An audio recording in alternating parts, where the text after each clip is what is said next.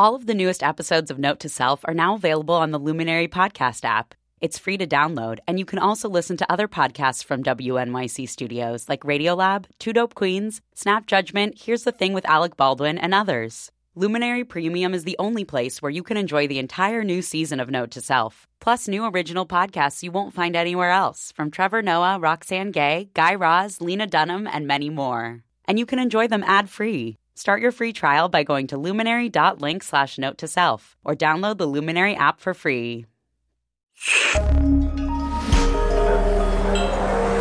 Listener supported. WNYC Studios. Hello, friend. This is an episode of Note to Self, but from when we used to be called New Tech City. Same good content, just the old name. Enjoy.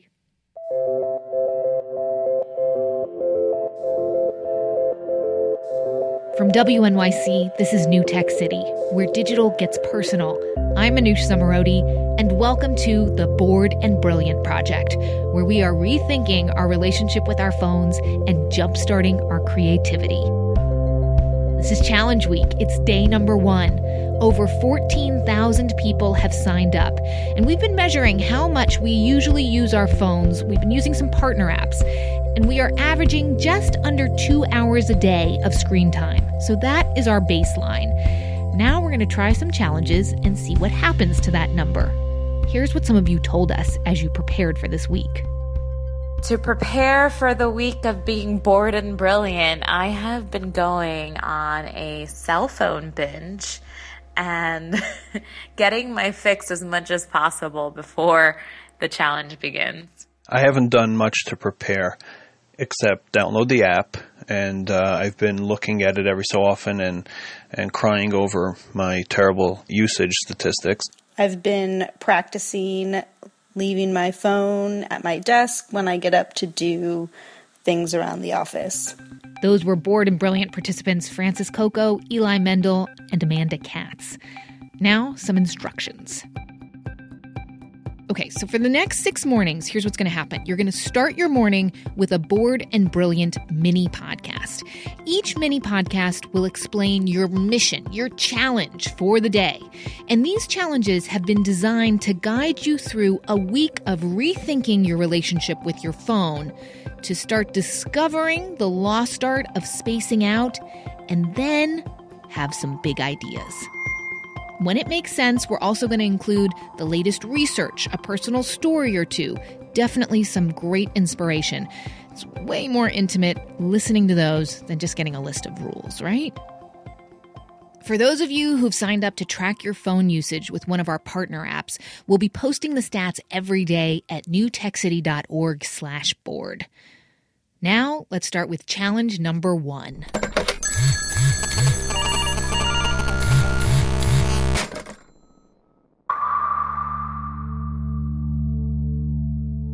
A few months ago, I wanted to know, when I walk down the street, does it just feel like everyone's on their phone, or are they really all on their phone? So one day, I sat on a Manhattan street corner, and I counted. But don't worry, I brought a chair. There's actually a video of my little experiment that you can watch at newtechcity.org. Okay, so of the 1,000 people who passed me by, including the actress Emily Blunt, 315 of them were either typing on, looking at, listening to, or just gripping their phone. Like, that's almost 1 in 3 people. So for your first challenge, do not look at your phone as you move about your day. Whether it's on the train, the bus, the sidewalk, in the passenger seat during carpool, keep your phone in your pocket, or better yet, in your bag. Try to only look at it when you've reached your destination. The goal is to make some space for deeper thinking. That sense of being able to lose yourself in a problem was one of the most satisfying things I'd ever experienced in my life. Alex Soonjun Kim Pang got his PhD in the history of science and technology in the early 1990s. He's been a visiting scholar at Stanford for over 15 years, and now I work as a technology forecaster and futurist. Alex is extremely smart, very accomplished. But something even happened to him when he got a smartphone. Maybe you can relate. Things started to pile up. There never seemed to be enough time in his day. I began to feel like I was losing my ability to really concentrate seriously on the things I needed to do. That satisfying feeling of really thinking through problems and finding solutions. I felt that slipping away.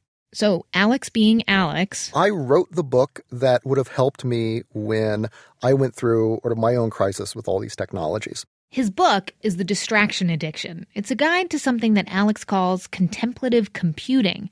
He started out by tweaking his tech habits. Even if it wasn't the only thing that made a difference, it was certainly an essential first step toward regaining the ability to pay attention to all kinds of things in my life. Alex believes we can live more harmoniously with technology. So I'm going to give you Alex's basic phone hygiene, and it's going to help you with your challenge today. So first, and this is pretty obvious if you're not doing this, he turns off all the notifications on his phones. But Alex created one new one for himself. I have a little message on there to breathe. That's the message that appears on the home screen of Alex's phone when he turns it on. When we check our email, when we're waiting for web pages to load, we unconsciously hold our breath. And this matters because it means that holding your breath is something that you do in moments of anxiety. Okay, so next, he sets his phone to have a special ring for the people who are most important to him. In an emergency, in the zombie apocalypse, who do you want to be able to reach? And those people, I've given one ringtone. In my case, it's the opening bars of Derek and the Dominoes' Layla. The whole rest of the world gets Brian Eno's ambient music for airports. Okay, so pretty basic stuff, but how many of us actually do it? Last? Yup, it's your challenge for today. Unless you are, I guess, a doctor or, you're a hedge fund manager or something like this where microseconds really matter, doing things like not carrying your phone right against your body, but carrying it in a bag, can help ease some of that sense that you always need to be, to have a little of your attention turned toward the phone. Okay, you overachievers, put your phone in your bag when you're in transport. Those of you like me who want to ease into this whole no phone thing while we're walking, let's just put it in our pockets. This is day one. We're just gonna walk instead of texting and checking.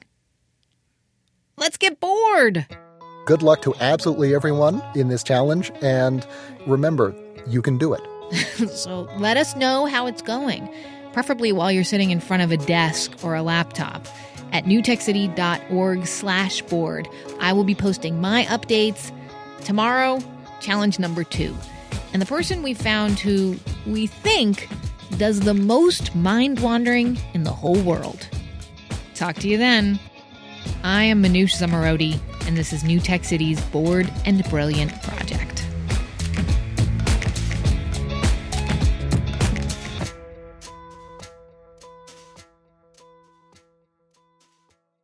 There is something called phantom cell phone syndrome, which, I have it. For people who don't know, phantom cell phone syndrome is that feeling that your phone is buzzing even when you're not carrying it. You know what it usually is, actually, Alex? What is it? It's my stomach growling, and I think it's my phone, but it's my stomach.